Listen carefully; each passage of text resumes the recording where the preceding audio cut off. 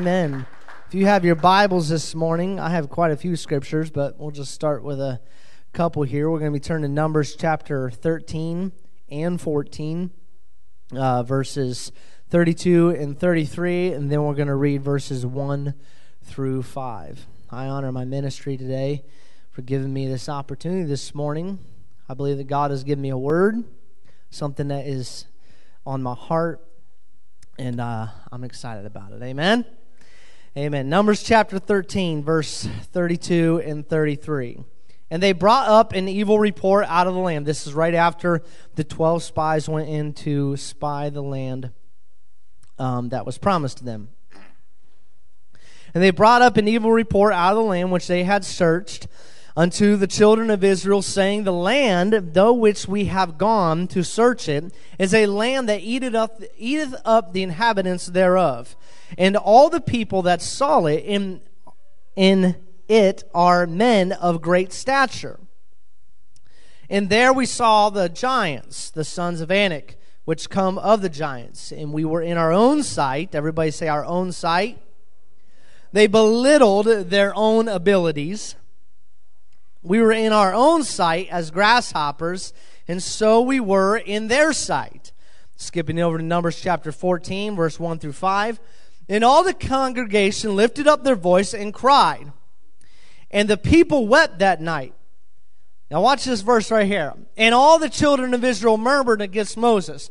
Now they cried and lifted up their voice to murmur. What if they would have cried and lifted up their voice and worshiped God and gave Him glory and lifted Him up and say, God, we know that we are able? It would probably be a very different outcome. Amen?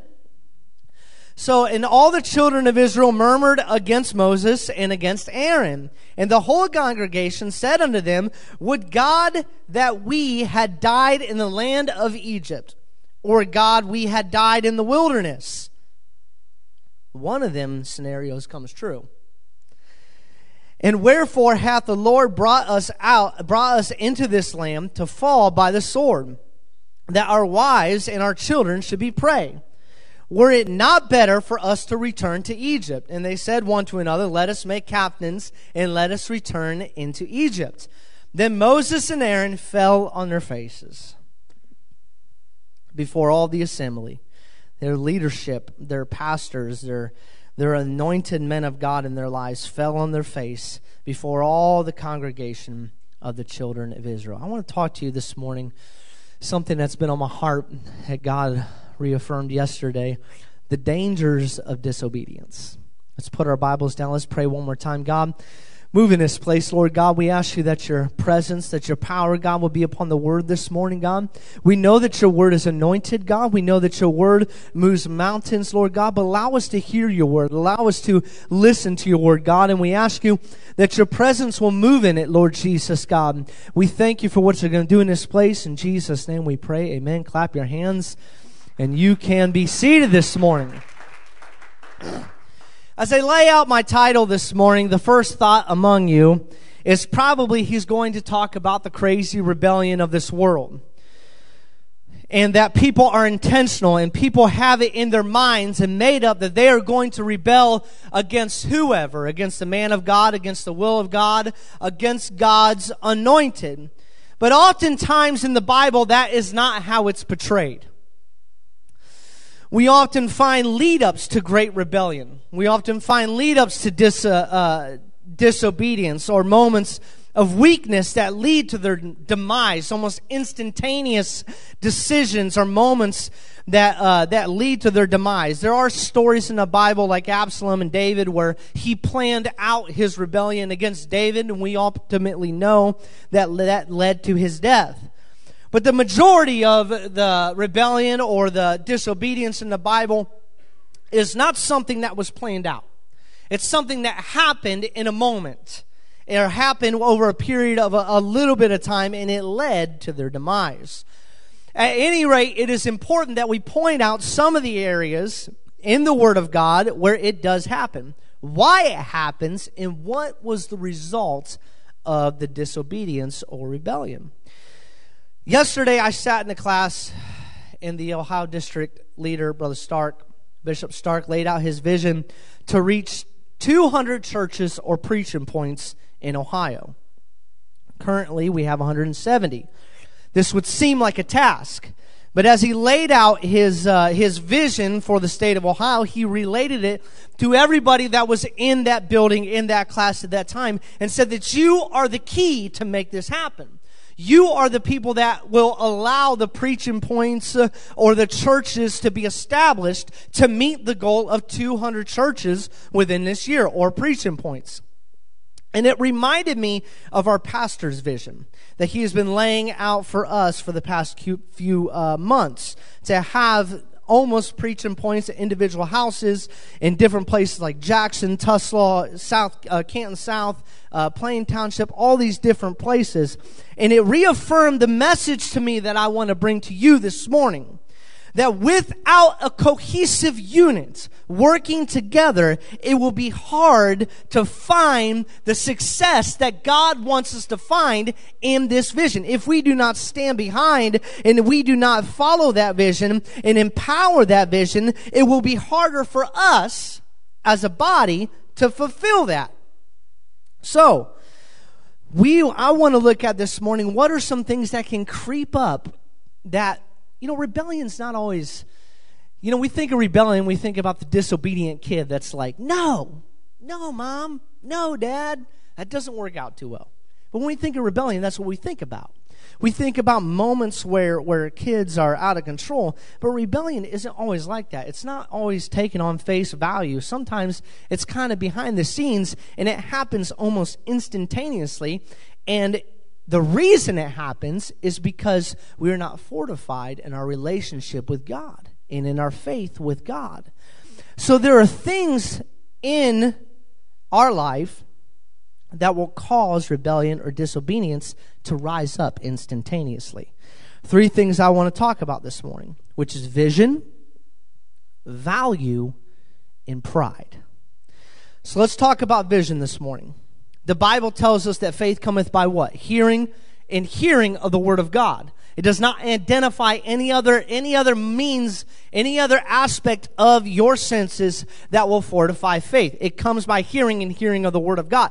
Not seeing, not vision, not what you see, not what you perceive. That's why somebody can respond to an emotional sight and come down to the altar and be blessed because of what they see, but then turn around and be the exact same person because their faith was established on sight and not on the Word of God. Amen? That's why it's important to be in here for the Word of God and not just come for the altar call, because the Word of God is what's going to get you to that next level. Amen? Not just the vision of what's going on down here. Emotion can cause us to drive towards God, but ultimately faith is established by the Word.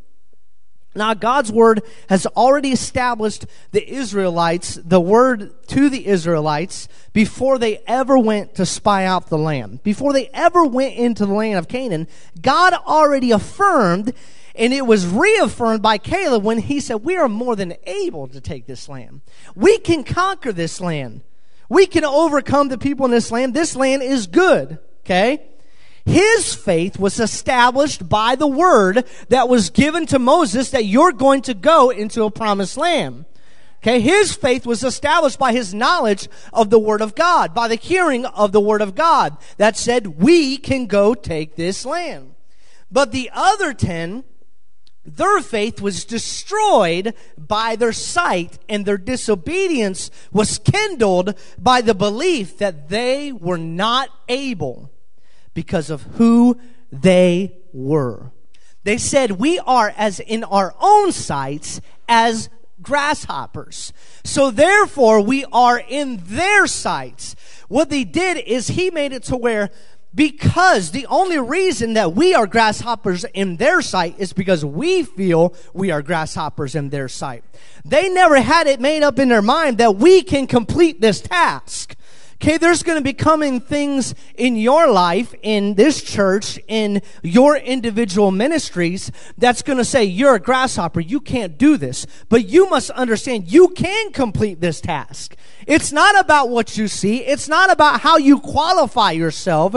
You can complete this task if you honor, obey the word of God, and find yourself in obedience with the will and the anointed of God in your life. We can do it. We can reach the lost. We can save the people in this world. We can reach out to lost in every aspect.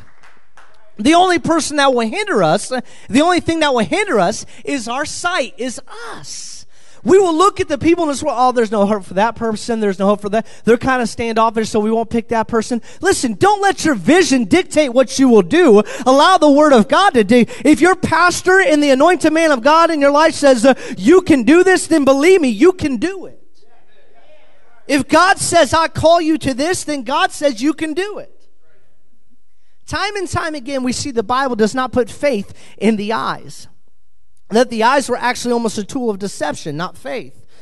This is where our story captures our mind this morning. They went in not on the precept of, can we take this land?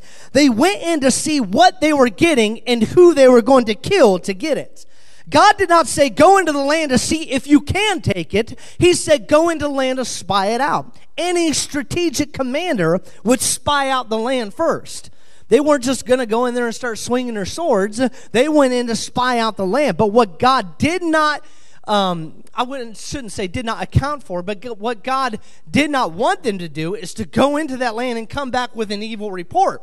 He wanted them to go into the land and say, okay, well, this is where we got to go first, and we got to go over here, and we got to kill these people over here, and then we got to move strategically. He didn't think that they would go into the land and say, we can't do this.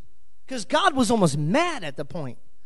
If you continue reading Scripture, he's like, what else do I got to do? What else do I got to do, Moses?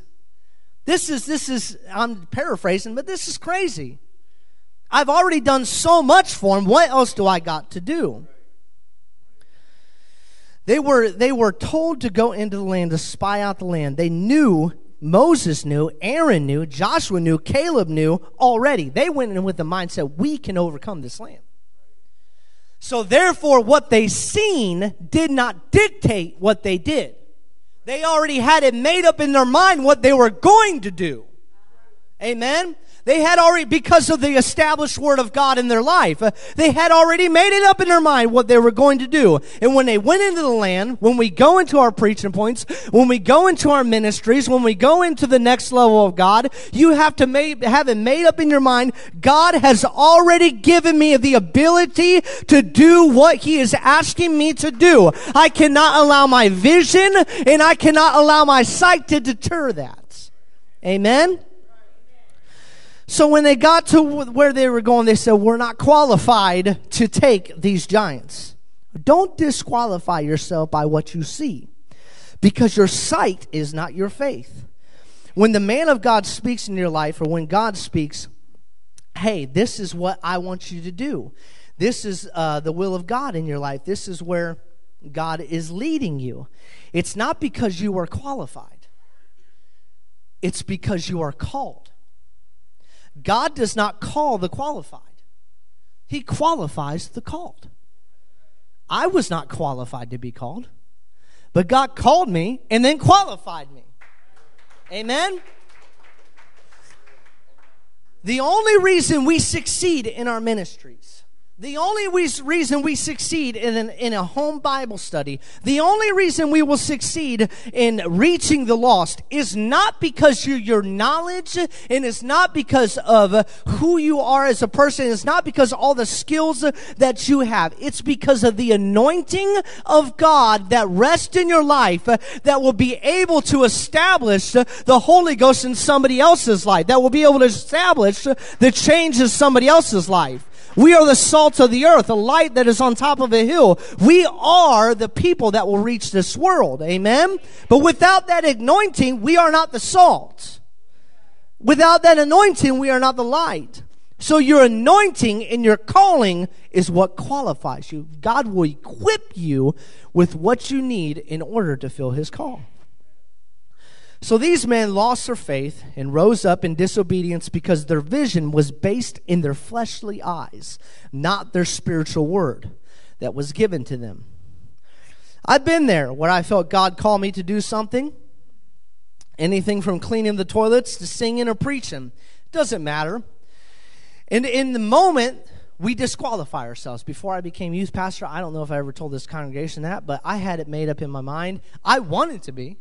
I felt called to be, but that avenue had not opened up yet, so I was like, you know what, maybe when Pastor Chad and Sister Tiffany move on, then I'll just go ahead and move on. And then Bishop, out of the nowhere, just came up and asked me. He came up, Brother Chad and I were in there working on the youth room, and he came up and asked me. Now, I wanted to say, Bishop, let me pray about it. I wanted to be really holy, but I was like, yes. But I was excited because God gave me a calling that I did not yet see coming, but God seen it coming. He knew it was coming. And in the moment that I was qualified, he said, okay. He qualified me in that moment and allowed me to step into my ministry. So, in the moment that we disqualify ourselves because we think we are unqualified, we walk into a motion of disobedience to the will of God and the man of God. And because we follow our eyes and not the word, we find ourselves like the Israelites walking backwards instead of forwards. It is clear that the will of God was not to go in because Moses and Aaron fell on their faces. Now listen, why did they fall on their faces? The reason they fell on their faces, I really want you to hear this morning. The reason they fell on their faces is because Moses and Aaron knew where they were supposed to go, but the people would not go. Hear that this morning. Our vision, our ministry, our pastor, our God knows where this church is supposed to go. But don't allow our pastor and our God to fall on our face because God knows where we're supposed to go, but the people will not go because of their vision and they're afraid to go. Amen? So in the end of the result, the generation dies in the wilderness because their vision led to disobedience. Secondly, value. Joshua chapter 7, verse 18 through 21, very familiar scripture. Forgive me if I mess up some of the names, but I don't speak ancient Hebrew, and I am not a scholar, so. And he brought his household man by man, and Achan, the son of Carmi, the son of Zebedee, the son of Zerah, of the tribe of Judah, was taken. And Joshua said to Achan, my son, give, I pray thee, glory to the Lord God of Israel, and make confession unto him, and tell me now what thou hast done. Hide it not from me. And Achan answered Joshua and said, indeed, I have sinned against the Lord God of Israel, and thus have I done. And I saw among the spoils, listen to that word, I saw. Once again, vision plays in. I saw among the spoils of goodly Babylonian garments, and 200 shekels of silver, and a wedge of gold of 50 shekels of weight. Then I coveted them, because he was seeking them. He saw them, and he coveted them, and took them, and behold, they are hid in the earth in the midst of my tent, and the silver under it. So what is another thing that can cause an momentary or an instantaneous moment of disobedience in our life? Value. Now, what is value? Money? Yes. Riches? Yes. But value is in a lot of different things, okay? My wife will laugh at me. I recently got a different vehicle that I've really wanted for a long time, a truck. And she gets on me because my car, I allowed it to be a little messy. And her van, I allowed it to be a little messy. But the inside of my truck is completely spotless. Okay? Why? Because I value the truck more than I did the car. They both did the same thing, but I valued it more. Value is not just based in money. It's based in what you value. A couple weeks ago, I preached about the value of the alabaster. You can value something that has actual no value in this monetary world. But if it's valuable to you, then it becomes value. I don't believe that Achan thought in his mind that this is the perfect time for me to get rich. When he went up into Jericho, he thought, ooh, I can't wait to get my hands on that gold. Ooh, I can't wait to get my hands on that silver. I don't think in his mind he was thinking, I'm going to rebel against Joshua, and I'm going to find this gold, and I'm going to hide it, and I'm going to be rich. I don't believe that's what his mentality was. When I go into Jericho, I'm going to get all the money I can get. To give a little context of the story, he was told that they were basically to leave everything of value. They were to leave the gold, to leave the accursed things. That they weren't to touch it. They were just supposed to leave it. And here Achan comes in, and the Bible says he saw. That's right. It started with his vision. It started with his eyes. And he began to take the things that were cursed, that the man of God told them not to touch. That the man of God said, no, don't touch this stuff. Don't touch this cursed stuff. When you go in there, don't touch any of that thing. But when he went in, he didn't have the mentality that I'm going to touch it. But when he went in, he saw it, didn't obey the word of God and the man of God in his life, and he responded to his sight because he valued something more than he valued his life. More than he valued the word of God in his life. More than he valued the man of God in his life. More than he valued all these things. He saw something and it consumed him. And this is the issue. The Bible says in Matthew chapter 6, verse 19 through 21, lay not up yourselves treasures upon earth, where moth and rust doth corrupt, and where thieves break through and steal. But lay up yourself treasures in heaven, where neither moth nor rust doth corrupt, and there thieves do not break through nor steal. For where your treasure is, there will your heart be also. This is not only talking about money, like I said before, it's talking about what you value. And when the man of God in your life and God says don't touch something, then he's telling you don't touch the thing that you value. Don't get around this. He's doing it to save your life and for you to take part in the victories to come. For you to take part in the glories. Joshua's not done. It was just the beginning. He was getting ready to go throughout all of Canaan. And Achan and his entire family could not take part in that victory because value led to disobedience. Because what he valued in life led to his disobedience against the word of God. When we start to value something so much, we enter into this mindset that it's the only thing that matters. And when what you value is the only thing that matters, then all the real attention will be devoted to what you value. Sister Angela and I, we have children. When we have our baby, we value that baby very much. And our attention has to be devoted to that child because we value that child. If we didn't value that child would starve and die. Well, that's morbid, Brother Brian. But listen to that. There's a message in that. What you don't value will starve and die. So when you value the things of life and the monetary or the things of this world that God or the anointing doesn't want you to value, then God and the anointing will starve and die in your life. Does that make sense? And therefore, the things of God will lack in your life because your value is not in God. Your value is in the things of this world. So value can cause disobedience when you value things that are not of God. God wants your value to be towards His Word and towards His Word the most. So when you start to value them other things, you are asking to do something for God.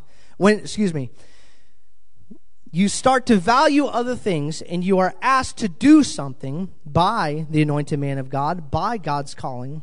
You will either A, reject it, or you would do it half-heartedly. You won't find value in it, so you'll do it just a little bit. and it will interfere with what you were meant to do in your life. It will interfere with the calling of God in your life. It will interfere with the vision of God in your life. It is true that each and every one of us, God has a specific calling for. Amen? All of us are called to reach the lost.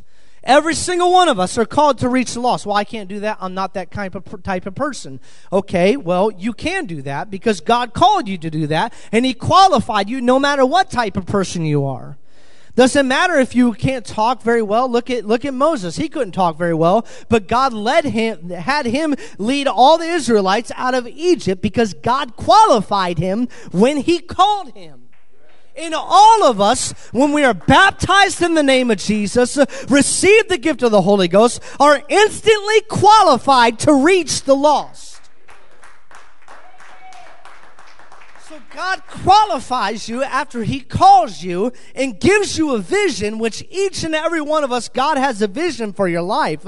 But your value, what you value the most, will feed. That's what you will feed. And you won't either value God, you won't feed your God, your anointing and your calling in your life, or you'll feed other things in your life. I mean, it could go with anything. I mean, it could go with school, it could go with jobs, it could go with money, it could go with houses, it could go with anything. I mean, you can add the value context to anything. Okay? You could value a marble. You know? I mean, you could value whatever you want to value. But the concept of the story is, if you value that thing more than you value the anointing of God and the call of God and the man of God in your life, you will find yourself in disobedience. And the result was his family would die with the things that he valued. Thirdly, pride. 1 Samuel chapter 15, verse 7 through 9 and verse 23. Saul smote the Amalekites from Havilah, something like that. Well, thank you. Praise God. Someone amen me. Praise the Lord. Until thou comest to Shur, that is over against Egypt. And he took Agag, the king of the Amalekites, alive. He was supposed to kill him. And utterly destroyed all the people with the edge of the sword. But Saul and the people spared Agag. Now watch this. He was supposed to kill everything. Spared Agag and not the sheep, the best of the sheep. And the best of the oxen, of the fatlings, and of the lambs, and all that was good. How did they identify it was good? Because of their sight. He went through and he was probably slaughtering all the sheep and all the oxen, and then he came to this spotless lamb and he was like, ooh, I'll save that one. His vision instantly stopped him. But why would it stop him? What did he want to do with that sheep? We're going to get into that. The best of the sheep and the best of the oxen and of the fatlings and of the lambs and all that was good, and would not utterly destroy them. But everything that was vile and refuse. We could apply that to our lives. Everything that was vile and refuse, he judged and said, we'll kill these things. They utterly destroyed that. So Samuel, he finds out what's going on. We're just skipping a bunch of verses here, and we'll go through a context about it a little bit. In verse 23, it says, for rebellion, now watch this, is as the sin of witchcraft, and stubbornness is as iniquity in idolatry. Because thou hast rejected the word that establishes faith in your life. Because thou hast rejected the word of the Lord, he hath also rejected thee from being king. Once again, we find sight playing its role in the failure of someone that had so much potential. Saul was called. Saul was anointed. He had potential, but his potential was ruined by A, his sight, and B, his pride. Stubbornness. It's telling when Saul says, I was going to sacrifice them, Lord, to you.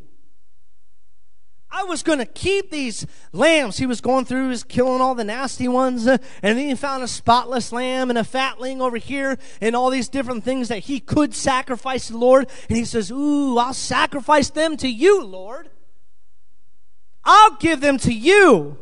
Look what I did, God. I did all these sacrifices for you. But the problem is, that's not what God told him to do. This is why a minister starts in the bathroom and not the pulpit. Starts cleaning the bathroom before he ever preaches the message. Amen? Listen, this is like, Pastor always taught us, this is like 5% right up here. Ministry is in the thick of things. Your calling will not always be glamorous. Your calling will not always say, look at me. But your calling is something that can change of life and is important in the body of Christ. If you're looking to find glory in doing the work of God, you're not going to get it here. You may get a good, oh man, you did a really good job. You did a good job preaching. You did a good job teaching, Brother Brian. And sometimes you'll get that, well, you know, you probably could have done this better. That's okay. Not perfect. You did a good job preaching, Brother Brian. Good job. Thank you, but all glory be to God. Because my glory is not here on this earth. My glory will be when I receive my crown in heaven. And how do I receive a crown? I don't receive a crown by preaching the word of God on a pulpit. I receive a crown and jewels by saving the lost. By saving, by reaching out to the lost. That is my true calling. That is your true calling. And when the vision is cast to save the lost, if we look to find glory here, we will find ourselves like Saul in what he wanted. Look what I did. Look at all these spotless lambs, God, that I'm going to sacrifice. Look at this, Israel. He wanted to have this great sacrifice to the Lord that the Lord would honor. His pride said, look at me and look what I am going to do. And it was his sight that started it. Who would see the victory if he did not bring back the prize? David came in with the Ark of the Covenant and danced before the Lord. His prize, his victory. No one would see Saul's victory if he didn't bring the king Agag back to Israel, if he didn't bring all these sheep back to the tabernacle and to the temple and sacrifice them. Nobody would see that if he killed them all now. Where's my trophy? Where is my trophy at? We don't get trophies. We don't. We don't get trophies in this earth. But we get the greatest honor and privilege to reach the lost. It's not about trophies. It's about aligning yourself with the anointing and the will of God and the man of God in your life to accomplish the vision. Now, David, years down the road, would have to deal with the Amalekites because Saul didn't do his job. God has great delight in sacrifice. He does. You sacrifice to God when you do something for God, back there cooking and, you know, in your Sunday school and singing, you do all these sacrifices to God. God has great delight in that. He does. But to obey is greater than sacrifice. But to obey is greater than any sacrifice that you will ever give is obedience. Now, sacrifice is also needed. But without obedience, you find disobedience. You find rebellion. And what is rebellion as? The sin of witchcraft. Once again, when the man of God or the will of God comes to you and says, this is what God wants you to do in your life, and it's not what you want, or it's not glamorous. I often think of Sister, they can correct me if I'm wrong, Sister Alexis Pritchett. They're our Sunday school directors. And I think when she was asked, she was not completely on board when she was first asked. Am I right, Sister Kim? But she's amazing at it. Because she followed the man in the will of God for her life. And she thrived. He thrived. Brother Stephen left something that I thought he would never leave, and being the music director up here and doing all these musical stuff, I thought that was going to be his thing for the rest of his life. But he left and went to something that I never thought he would do. And I honor that. And God honors that obedience greater than any sacrifice he made up here. He honors the obedience to the will of God. So when God asks us to do something that might not be glamorous in our sight, we will find ourselves rebelling of that. We will find ourselves rebelling against that. And in the end, our pastor is left with the bleating of the sheep. Samuel was left with the bleating of the sheep. Now, I can just imagine, okay, man of God's up here preaching, and there's a need in the church. And I hope I'm okay this morning. There was a need in the church that our pastor asked someone to fill. And that need was not filled because it was not glamorous, because pride played a role. I'm sure security is not always the glamorous, sitting back there watching for people coming in the back door. It's not always glamorous. So pastor's up here, and he's preaching, and he hears, bah, bah. Because there's something still there that needed to be fulfilled that wasn't fulfilled because our pride didn't allow us to do it because glamour was not a part of it. Does that make sense this morning? So pride will hold us back and it will cause us to rebel. Like I said, rebellion is a sin of witchcraft. So when you allow yourself to rebel or disobey, even in something that seems so small, when you allow yourself to make the remark, it's not that big of a deal. Cleaning is not that big of a deal. And doing this it is a very big deal. One of the main things that people identify when they first walk into the church is your bathrooms. That's one of the first things that they identify of whether they're coming back or not. Not the pulpit, not the pews, not the greeters, not the food. It's the bathrooms. It's true. Watch this. What if God says give $500 in your special offering that we have coming up? And you say, okay, God, let's negotiate a little bit.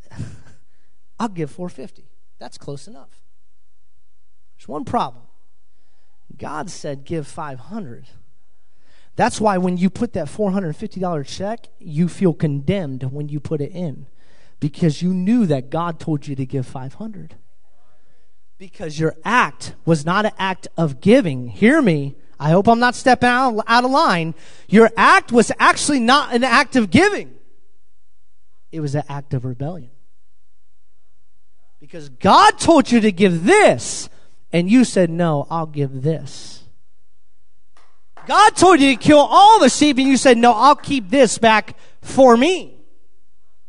And therefore, you hindered the blessings of God because you held back.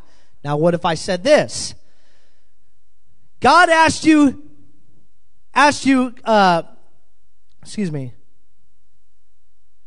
you can do what God asked you to do. Now, how easy is this? Okay, the $500 and the $450, that seems a little bit, it's no big deal. Now, let me ask this question, okay? Let's put it in this context. God asks you to follow the will of God, right? To follow the call of God in your life, to follow what God is asking you to do in your life, amen? Or to dabble with witchcraft. You'd be like, I'm following. Now, I know that seems really severe and that seems really forward, but it's the truth. When you allow rebellion to take control in your life, what you're allowing is witchcraft to take control. This almost as the sin of witchcraft, I should say. So when we rebel against God's word, we are not only just saying no and it's no big deal. We are cause and effect.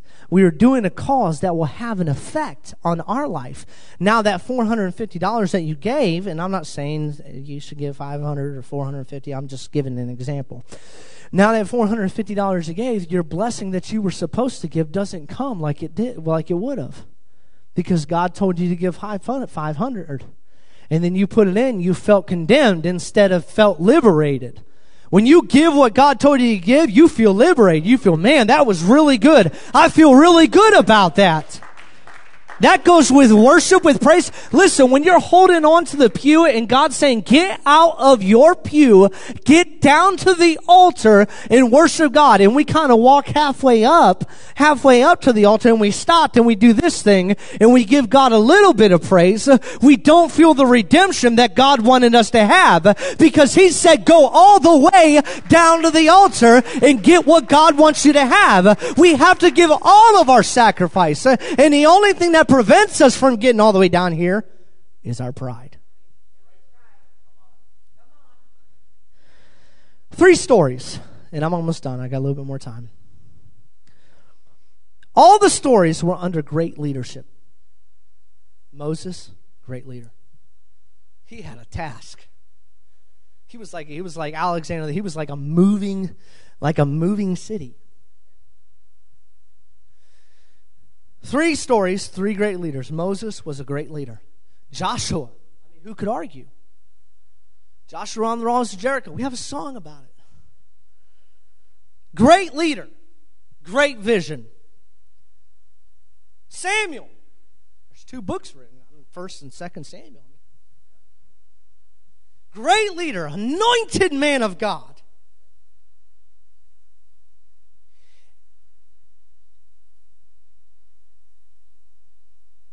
One story caused a whole generation to pass. 40 years they wandered in the wilderness. One story caused his whole family to pass. The other story caused him to be severed from the anointing of God, and eventually his whole family would die except for one person. Now let's put that in concepts of today. We don't want to do the will of God. We don't completely rebel. We think about that word rebellion. We're thinking about someone out with a, pitchfork coming against the church. That's not always what it is.